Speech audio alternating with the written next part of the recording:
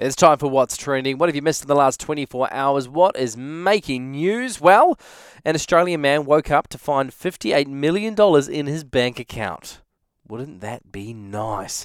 So the big question, what did he do with it? Well, first thing in the morning, he quickly grabbed the phone and called the bank and said, hey, look, can you please take this money out? It's not mine and I want nothing to do with it. And so they did. They took it out. His partner was not happy. In her words, we could be living on an island somewhere. What were you thinking? They always catch up to you. I mean, why would you try and run with that kind of money anyway? So you might have missed it. A man has woken up with $58 million in his bank account. But the question that was posed to the Australian public was, what would you do in that situation? I've got the facts and figures here. They did a quick poll. I want to hear from you. 0429 985 985. Would you take it and run? Or would you tell the bank within 24 hours?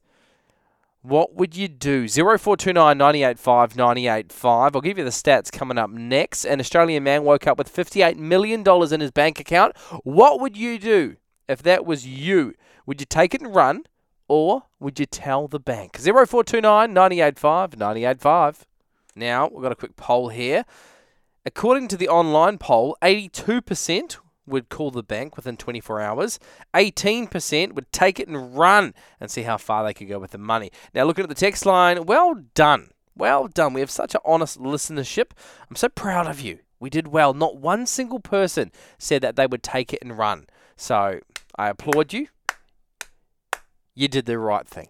You truly did. Although $58 million, that would just be nice. Even if it was in my bank account for an hour, it'd just be nice to see that figure. Be quite happy to look at that.